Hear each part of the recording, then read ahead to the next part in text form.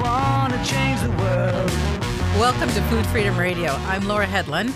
Today we're going to talk about climate resilience and how all of us can rally. This week, numerous farm organizations went to Washington, D.C. with a simple message. If we want a better world, it starts with us. Farmers know this. They have the tools and the know-how to make our climate future better, but they cannot do it alone. Policymakers, all of us, need to support the solutions they can deliver. And that was a quote from John Mellencamp, singer John Mellencamp, who spoke this week. Joining us right now is Michael Happ at IATP. Hi, welcome to Food Freedom Radio, Michael. Hi, Laura. Thank you for having me. Thank you. So tell us about this event you just came back with that quote from John Mellencamp. Yeah, so I just got back from Washington, D.C., from the Rally for Resilience, which happened a couple days ago. It was a rally and march led by farmer leaders from across the country, and they were really asking for climate change to be prioritized in the Farm Bill this year. For those listening who don't know, the Farm Bill is one of the biggest pieces of legislation that Congress deals with. It happens every 5 years, and it helps provide funding for farmers to do good conservation practices on their land. It includes a lot of nutrition funding, right, helping make sure that people don't go hungry, and things like that. And there are just a lot of safety net issues in there for farmers, and climate change just makes a lot of the issues that farmers face that much harder. So really asking for Congress to prioritize climate change this year. Okay, so I want to step back and learn a little bit about yourself and what I know we've had IATP on several times over the years, but tell our audience again, what is IATP and your personal background? Yeah, so my name is Michael Happ. I am the Program Associate for Climate and Rural Communities at IATP, and IATP stands for the Institute for Agriculture and Trade Policy. We were founded in the 80s in the wake of the farm crisis, and it was really the original mission of our organization was to take a look at the economic struggles of American farmers and comparing them with the struggles that farmers across the globe face, right? And how trade agreements and how federal policy impacts those farmers, and making sure that small and mid-sized farmers get a fair shake. And over the past couple of decades, we've really focused on climate change, again, as one of those things that makes all of those other problems even worse. So later in the show, I'm going to talk with the farmer from Blue Dirt Farm, Scott Hayes, and he just posted something on LinkedIn, and we're also doing this LinkedIn Live now, but about the problem with insects right now. I mean, we're losing 1 in 5 insects are endangered, and then it's such a there's climate change, there's water quality, there's soil quality. There are so many ecological issues right now, and yet when the farmer is doing things, and the farmer can do these wonderful things that they enjoy doing, but then the economics isn't quite there. So you want to just explain a little bit about, one, the agriculture and how agriculture affects our ecology, and two, how farmers are kind of not facing an even field if they choose to farm in a way that's friendly to water and insects. Yeah, It's a big question, I know. It's a big question, and it's something we grapple with a lot. So I think in the current economic environment, a lot of farmers feel that they need to farm every single square inch of their land, right? They're locked into these contracts with pesticide and herbicide dealers, with seed corn companies and things like that, and once you're locked into that system, it's really hard to get out. So if you've got a plot of land right next to a creek, there's a lot of pressure to go right up against that creek border. And I know that for folks who want to transition to, for example, an organic system, we're talking about a 3 to 5 year period of time where you can't get the premium prices of organic. You're getting the same price as conventional grown crops, but you're also dealing with a lot more weed pressure, for example. And there are lots of techniques to handle weeds and to handle pests and things like that that don't require these expensive inputs. but they're expensive on the front end as well. So one thing that we advocate for is helping farmers afford some of those things using federal conservation programs to help farmers transition to more agroecological models. Yeah, there are a lot of issues with nitrate pollution and with livestock, concentrated livestock pollution as well, affecting water quality. And, trying to make sure that farmers can transition to a pasture-based livestock system as well. There are lots of we could really unpack this a lot. Well, let's just briefly unpack it because people. I mean, so I know and people can read the full report by going to iatp.org, but you have a report out it's called "Still Closed Out." So talk about that report that people can read the entire report if they're interested. Yeah. So this report, Still Closed Out, it's an update to an earlier report that we did a couple years ago, and it was focusing on two federal programs administered by the U.S. Department of Agriculture. One is called the Environmental Quality Incentives Program, and one is called the Conservation Stewardship Program. And essentially what these programs do, they work really closely together. And if you're a farmer and you look out into your field and you see, okay, there's this path where water tends to run through when there are heavy rains and it's eroding a lot of my soil, and you decide, hey, it might be a good idea to plant a grassed waterway there. That's something that the Environmental Quality Incentives Program, otherwise known as EQIP, can help pay for. And then if the farmer puts in that grassed waterway and sees a lot of benefits there and wants to put in more conservation practices that can help with water quality, help keep the soil in place, it can graduate up to the Conservation Stewardship Program, or CSP. And then you can put in lots of other things like a riparian buffer, kind of a buffer between your field and your stream. You can put in continuous living cover, making sure there are living roots in the soil so the soil is better able to absorb water in heavy rainfall events. And these sorts of things can also help with drought conditions. So we took a look at these programs, which are really, really popular with farmers. There's a line heading out the door for farmers to sign up for these programs. But as it exists right now, there's just not enough money to be spread around for farmers to enroll in these programs, right? The main takeaway finding was nationwide, about 3 in 4 farmers who applied for these programs last year were turned away. And in Minnesota, which has given more CSP contracts than any other state over the course of the history of the program, only 8% of farmers who applied were able to access these programs. And again, it provides financial help to get farmers to do better conservation practices and can help reduce input costs. Like, my brother is a farmer and he has a conservation stewardship program contract, and it's helped him kind of work on crop rotations and what are ways in which we can farm that require less nitrogen fertilizer, for example. And that's really financially beneficial for a lot of farmers, as well as for the environment. So let's talk about the benefits to the whole ecosystem from these type of conservation programs. So obviously, they'd also would help insects, right? Yeah, absolutely. I know there are practices in there regarding pest management and helping farmers have a variety of crops out in the field, right? There are some crops that are more susceptible to pests and insects and different types of funguses on given years, and having lots of different crops that you're growing, as well as perhaps livestock, having more options can make you more resilient to pest infestation. So that's definitely something that IATP advocates for, is helping farmers move over to more diversified systems, because that's kind of the original crop insurance, right? If it's a bad year for corn, we have these 5 other crops that we're growing that help us make ends meet at the end of the day.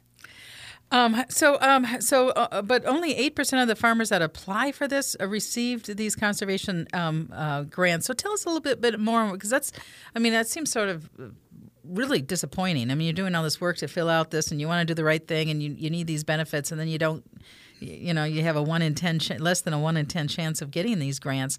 How do they work on the ground? Can you give me some ideas of how much money it might be worth, and what's the checks and balances, tell me more about the CSP or the EQIP. Yeah, absolutely. So it depends on what kind of practice you're looking at enrolling in, right? If you're looking at just planting some cover crop seed is not particularly expensive, so it'll help. There might be a flat rate where you buy the cover crop seed first, and then you go over to USDA and they can reimburse you.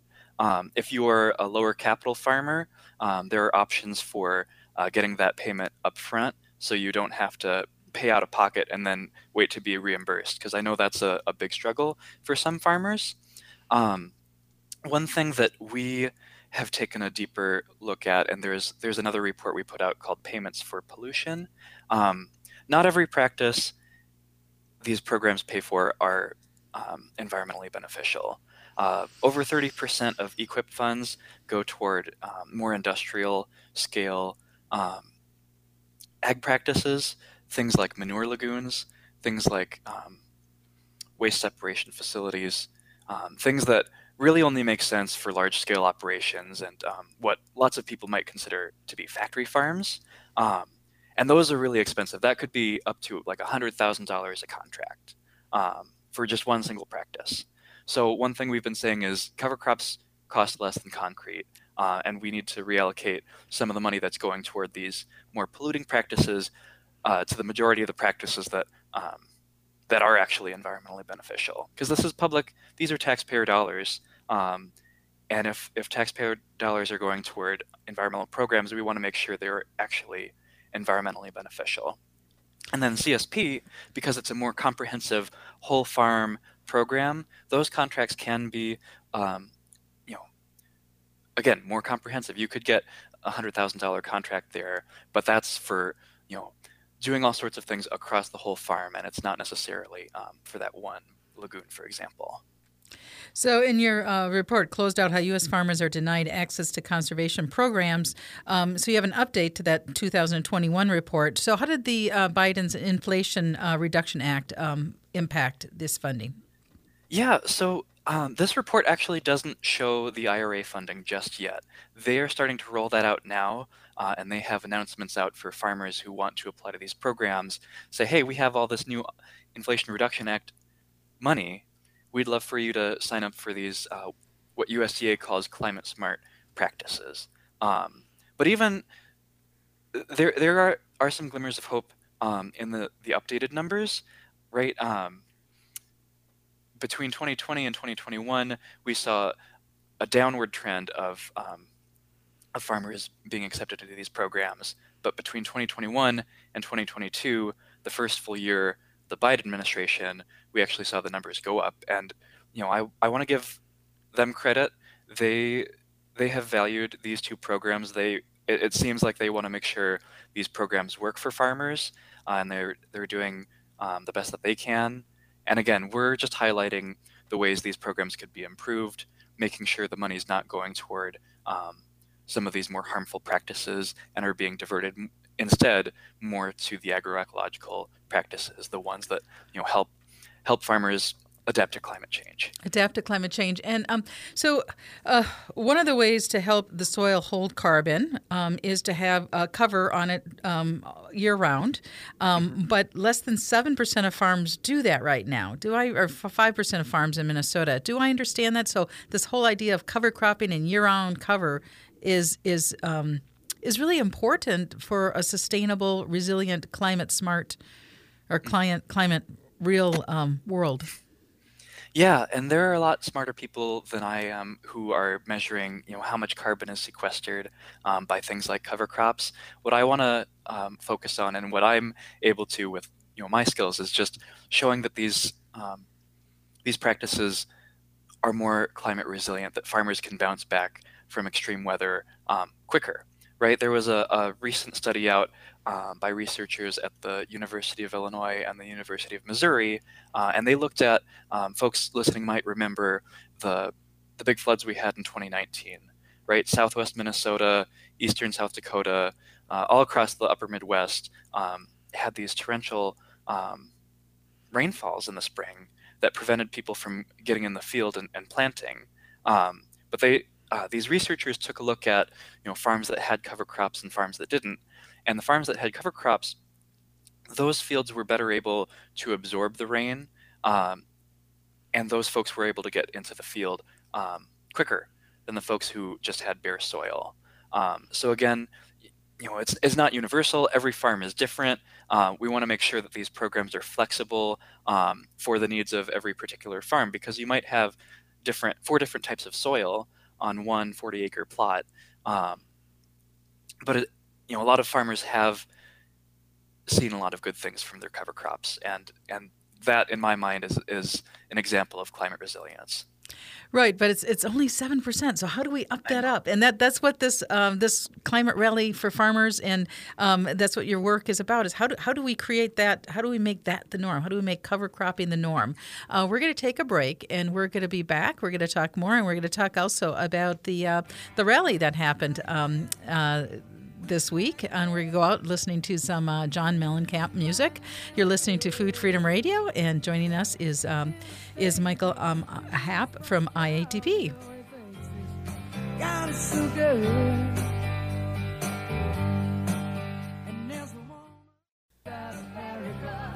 You and me. And the little insects, too. And the butterflies. Yeah, and then all those little microbes in the soil. Home of the free, yeah. Little pink houses for you and me. Oh, little pink houses. Welcome back to Food Freedom Radio. I'm Laura Hedlund, and joining me by phone is Michael Happ from the Institute of Agriculture and Trade Policy. And Michael, we listened a little bit to John Mellencamp. So you were at an event, and you actually listened to John Mellencamp just days ago. So tell us again about that event and how it felt and what you guys were doing.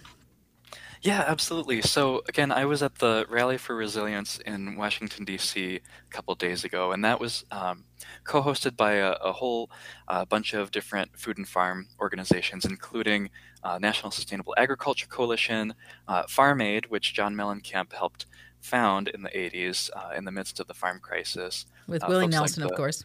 With Willie Nelson and Neil Young, exactly, along with...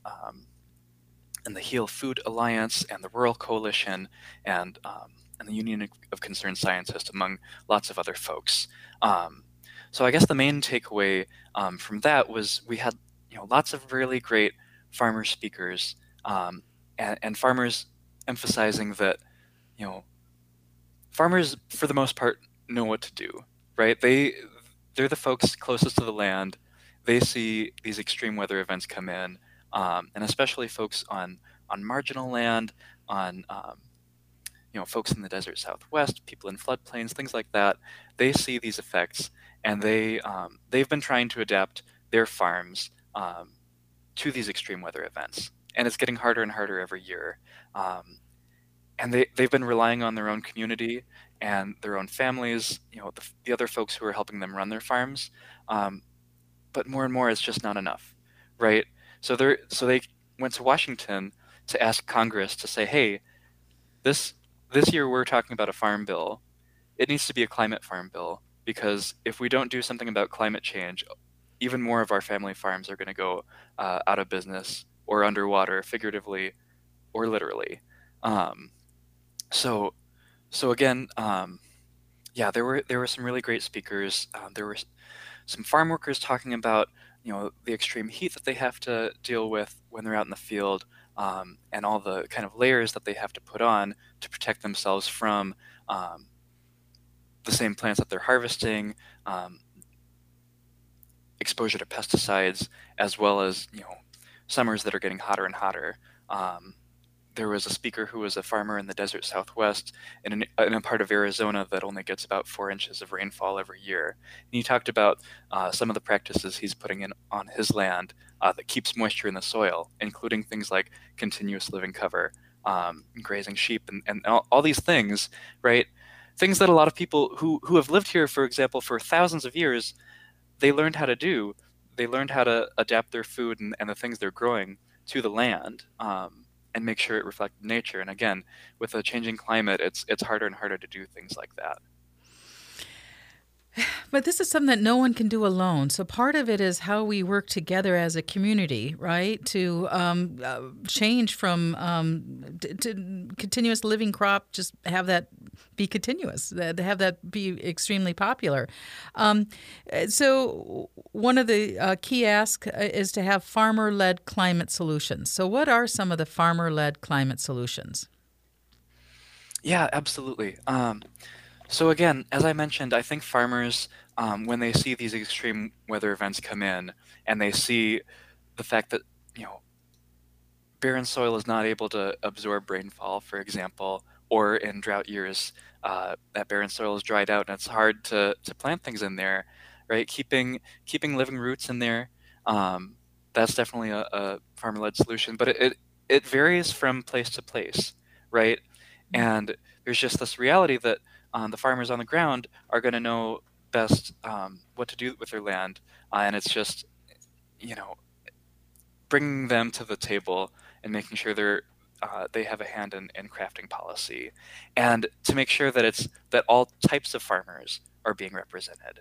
Right? I think in America we have this one particular vision of what a farmer is, which is important, but we have urban farmers, we have, you know, black farmers who have been just abused by the system for so long. There used to be over 1 million black farmers in the United States, and today that number is down to 50,000. So making sure that black farmers are at the table, that native farmers are at the table, that all farmers of color are at the table, and including, right, making sure we're reflecting the future of agriculture. Um, folks who are oftentimes growing food on less than a quarter acre of land.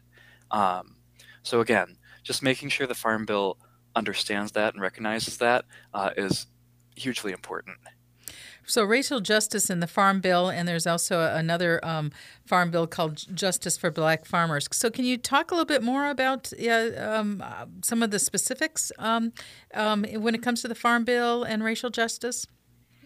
Yeah, absolutely. And again, there are going to be a lot more people who can speak more eloquently on this than I can. But just the short of it is, you know, farmers of color are oftentimes closed out of capital and credit. Um, right? In a lot of cases, in order to access money, you have to have money to begin with, whether that's, you know, access to land, access to crop insurance. Those are two huge um, pieces of collateral that the banks will look at when they're deciding whether or not to give you a loan. Add on top of that, right, black farmers in particular have faced decades of discrimination by the U.S. Department of Agriculture. There have been lawsuits about this. And studies just showing that people going into a local USDA office looking for a loan are going to just the same type of operation, same farm size. The black farmer is gonna be mistreated 9 times out of 10, right? People not knowing about deadlines, just local folks not being able to being willing to help them out. So there's a lot of healing that needs to be done, and IATP, we support the Justice for Black Farmers Act that was introduced by Senator Booker, and I think a lot of the provisions of that bill should be incorporated into the Farm Bill, and just making sure that everyone has access to land and access to credit, and that we're not intentionally or unintentionally closing people out that way. Another one of the key asks from this is sustainableagriculture.net is where I got this information about the Farmers for Climate Action rally that happened this last week. But one of the other key asks is communities, not corporations. What does that mean, communities, not corporations? Yeah, so it means a lot of things, but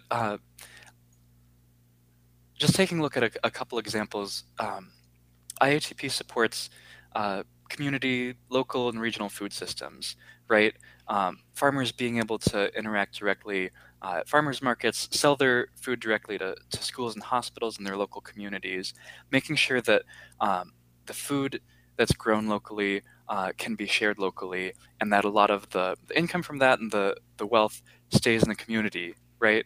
A lot of the depletion of rural communities we've seen has been at the hands of corporations, right? Corporations who come in and consolidate, right? We have four major beef meat packers right now, closing out a lot of some of those small local butchers that people used to take their, right? If you have a cow that you want to process, you used to be able to take it to your local butcher or local processor, and in a lot of cases, they're just not able to compete with the JBSs of the world. So that's one thing that we want to make sure is addressed, is consolidation and competition in the food sector. And you see that problem. That can be a point of real unity across all sorts of.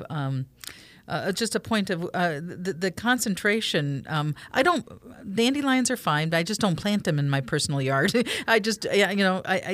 need to move into the natural diversity, and so this concentration. Talk about all the consequences to our egg system from a highly concentrated system, which is what the system is right now. Yeah, absolutely. So, for example, when you have only a handful of large corporations you can buy seeds from, that dictates what you can plant in the soil, right? I think most farmers, if starting from square one, they would want to plant lots of different things, right? And if you're growing oats and barley and wheat and corn and soybeans, you're going to have different types of equipment and things that are scaled right to your farm. And if you had a choice, you would want to go just down the road to buy some of the implements for that and sell your grain locally, right? Whether it's to the local elevator or some sort of local mill, things like that.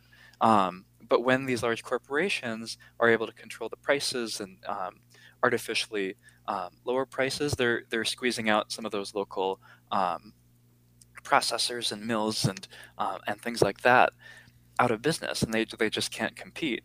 So that farmers and consumers are left with fewer choices, and we're seeing a resurgence in some respects of this local food movement, of people wanting to buy locally, and knowing that the wheat that their flour, the wheat that made their flour came from just down the road. That's something that people want to buy, and people are willing to pay a premium for that. So making that a more economically viable option, and dealing with the consolidation and competition issues, I think is huge from IATP's standpoint. And so we want to talk, we've got about 3 minutes left, and just a brief outline of what the policy solutions are that is needed. So one of the big policy solutions is to double the Farm Bill spending on conservation. So how would that work? Yeah, so I just want to reiterate, there are lots of farmers who are applying for federal conservation programs that are being closed out, right? In Minnesota, 8% of farmers being connected who apply are being connected with these contracts is just not acceptable. And we need just a huge influx of funding to meet that demand. We also want to make sure, right, the Inflation Reduction Act, which was passed last year, it has a considerable investment in these programs with a focus on climate. And I think that's a good thing. And there are conversations in Washington right now about trying to take that money away and use it for other programs within the Farm Bill. And we want to just make sure that they know that that's not acceptable, right? That money should be used for conservation. It should be used in a way that makes sure that that funding is stable and is here for years to come, so we can actually address the climate crisis. And we signed on to a letter with almost 650 other organizations in the food, farm, conservation, and environment fields, saying, hey, don't use this for anything other than conservation. It was passed for a reason. This is transformational funding. It's not everything we need, right? But it's a step in the right direction and can help a whole lot of farmers access these funds for conservation and climate.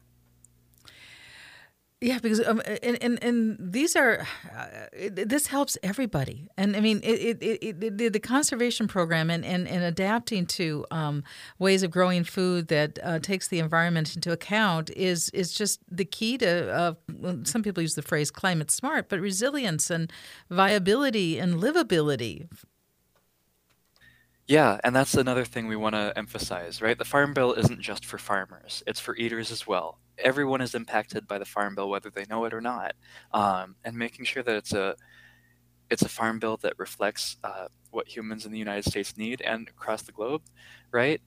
People And want if people access could to. simplify it into a poll question, now, would you want a farming system that destroys topsoil, adds nitrates to the water forever, and doesn't really pay farmers a livable wage, and kills all the insects? Would you want that farming system, or would you want a farming system that's good for pollinators and good for soil and operates for clean water? I think we would all vote for the latter system. So I thank you so much, Michael Happ with IATP.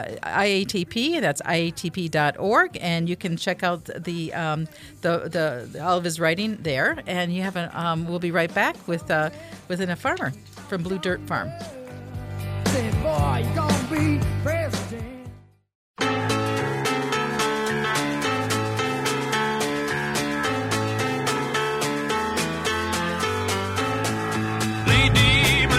Welcome back to Food Freedom Radio. I'm Laura Hedlund, and joining us now is Scott Hayes.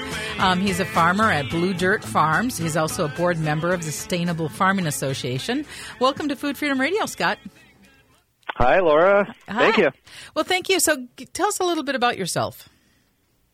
So I'm a sixth generation, if I can talk, generation farmer in Blue Earth, Minnesota. It's really the main business I have right now. I started moving when I started out. I moved back and joined up with the family farm, and that's still the bulk of what I'm doing. I've also started a smaller farm entity called Blue Dirt Farm that focuses on regenerative agriculture and selling meat products, mostly directly to consumers, and that has been a really challenging and exciting thing over the last 5 years or so. Actually, a little longer than that. And so you're also a board member of the Sustainable Farming Association, which is holding this week the Midwest Soil Health Summit. So tell us about what's going on with them and what this Midwest Soil Health Summit is. That was really a catalyst for me back in around 2015, I think it was when I started getting involved with the Sustainable Farming Association. They were looking for farms to do host a research and demonstration project involving cover crops and grazing integrated into the farm's existing enterprises. So my family's farm at the time, like it still is almost entirely today, corn and soybean based. So we interseeded cover crops into the cornfield and then lined up, made an arrangement with a cattle rancher to have it grazed in the fall. And a lot of this stuff, like I said, SFA was a catalyst for that. I went to the Soil Health Summit that year. That's how I found out about this project.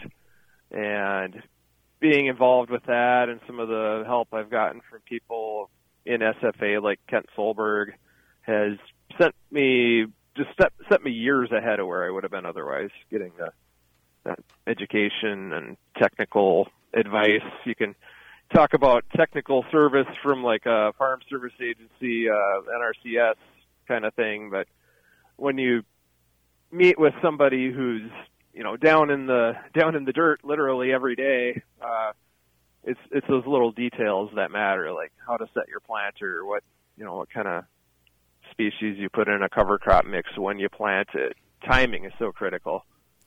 So that's a while ago on LinkedIn, and because this is kind of why I reached out or I saw this, but a while ago on LinkedIn, you reposted an article about the collapse of insects, and this was an article done from Reuters, and we're losing 2% of insects on the planet every year, which is a catastrophe. 1 in 5 insects are now threatened.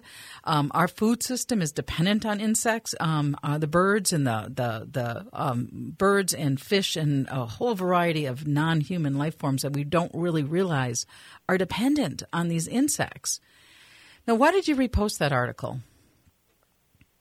Well, I had my own selfish motivations. I have a bin full of some non-GMO corn that I grew, and I was able to source the seed without any type of seed treatment, including the controversial neonicotinoid seed treatment. But I just believe that I was interested in the article, so I read it before I reposted it. Probably a good practice. I think anything like that, like insects or any life that you can see, it's really the tip of the iceberg and an indicator of what's going on at the lower trophic levels, like down in the soil. I think if we see a lot of birds and insect life, it's a great indication that our microbial health of our soil is good. And conversely, if we see a decline in the insects, that's alarming. We know something's probably wrong, and there could be a lot of causes to that. And that's the way nature works. Nothing there aren't single causes and effects. Everything is tied together. So any change you make on your farm, especially, or other areas of our civilization as well. But I know as a farmer, any change I make on my farm, that change there's feedback, and it shows up in a lot of different ways, and hard to predict.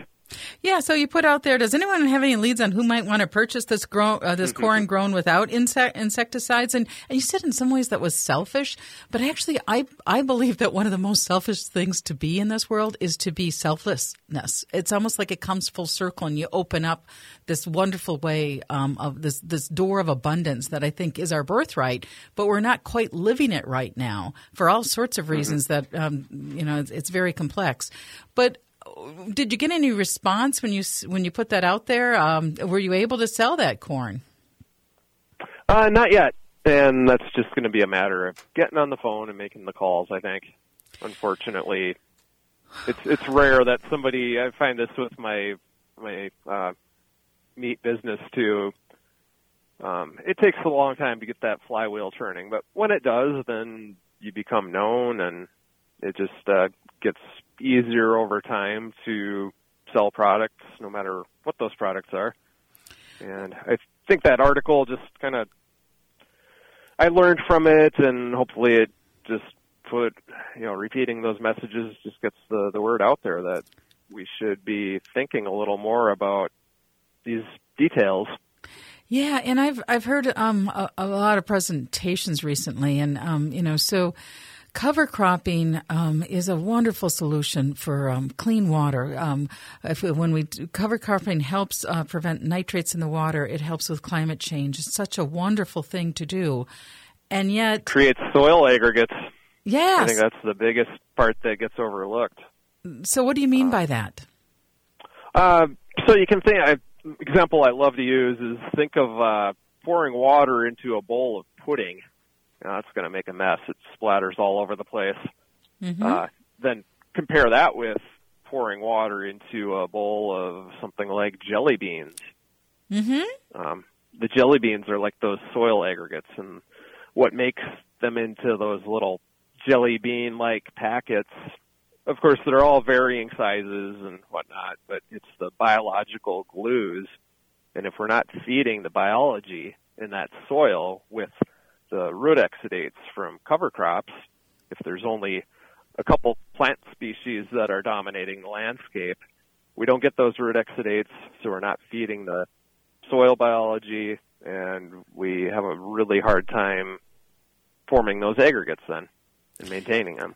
And there might be something about human health connected to the health of the soil as well, as David Montgomery, the author of the book, What Your Food Ate. States. So there's this. So we have. There seems to be like an abundance of well-qualified, wonderful information out there about why we need to have cover cropping, why we need to have regenerative agricultural systems, and then there seems to be this big market gap, which is what you personally found. How do you sell this corn? How do you, how do you get in this? So, describe that. Am I right in this observation that there is a key gap? Yeah, I think there is, at least to a large degree. When you're doing something different like that, I could just go sell my corn to the commodity market and take whatever price they're paying that day. But I'd love to be able to go out and get a little more to make it worth my while, because it's like any practice where you're doing something you truly believe it's better, you're doing the right thing, but it's going to be more work because that's not the way the system is built up. We're kind of swimming upstream, and there is definitely a gap that should be addressed in better ways. Yeah, and it takes a lot of work and it takes communication. So how can people support you and farmers like you? Oh, that is a great question. Again, because of this gap, it's not always going to be the easiest thing. The good news is I believe it's getting a lot easier because we're having, farmers have their websites. We're hopefully starting to see some more transparency, or at least some of the tools necessary for better transparency in our food system are being born or reaching their maturity. So, well, and I suppose supporting, like you said, the organizations that support you guys, like the Land Stewardship Project and Sustainable Farming Association and the co-ops, and we kind of move forward with all their decisions. So, and I love what your on your website, on the LinkedIn thing, you see your job as harnessing nature's wisdom and power in ways that serve people while restoring the diversity, abundance, and synergy to degraded ecosystems. So, yay! Yes. So is there anything else? I put else? a lot of thought into those ideas. Anything else you'd like to say? I think that sums it up beautifully. That's really what I'm striving for as a farmer. I want to address that human health aspect, and I believe there's more tools that are going to become available to both me as a farmer and customers as well that will help to, shine a light into that area. Right now, though, you asked again about what customers can do. I think the best thing anyone can do for themselves and for their family and to serve their community around them is just take a long, hard look at how you're living your life and ask, how can you better support your life and your energy? And it only pays off in so many ways to yourself and to your friends and family. So, everybody does that. Well, that's fantastic. So, Scott Hayes, you're a farmer at Hayes Family Farms, Blue Dirt Farms. You want to do your website? Sure. It's bluedirtfarm.com. Bluedirtfarm.com. I have a lot of Mongolitsa pork available on there, as well as a little bit of beef, but I've focused on the pork up till now. Awesome. Well, thank you so much, Scott, for joining us. And thank you for listening to Food Freedom Radio. And have a great week. Thank you, Laura. Thank you.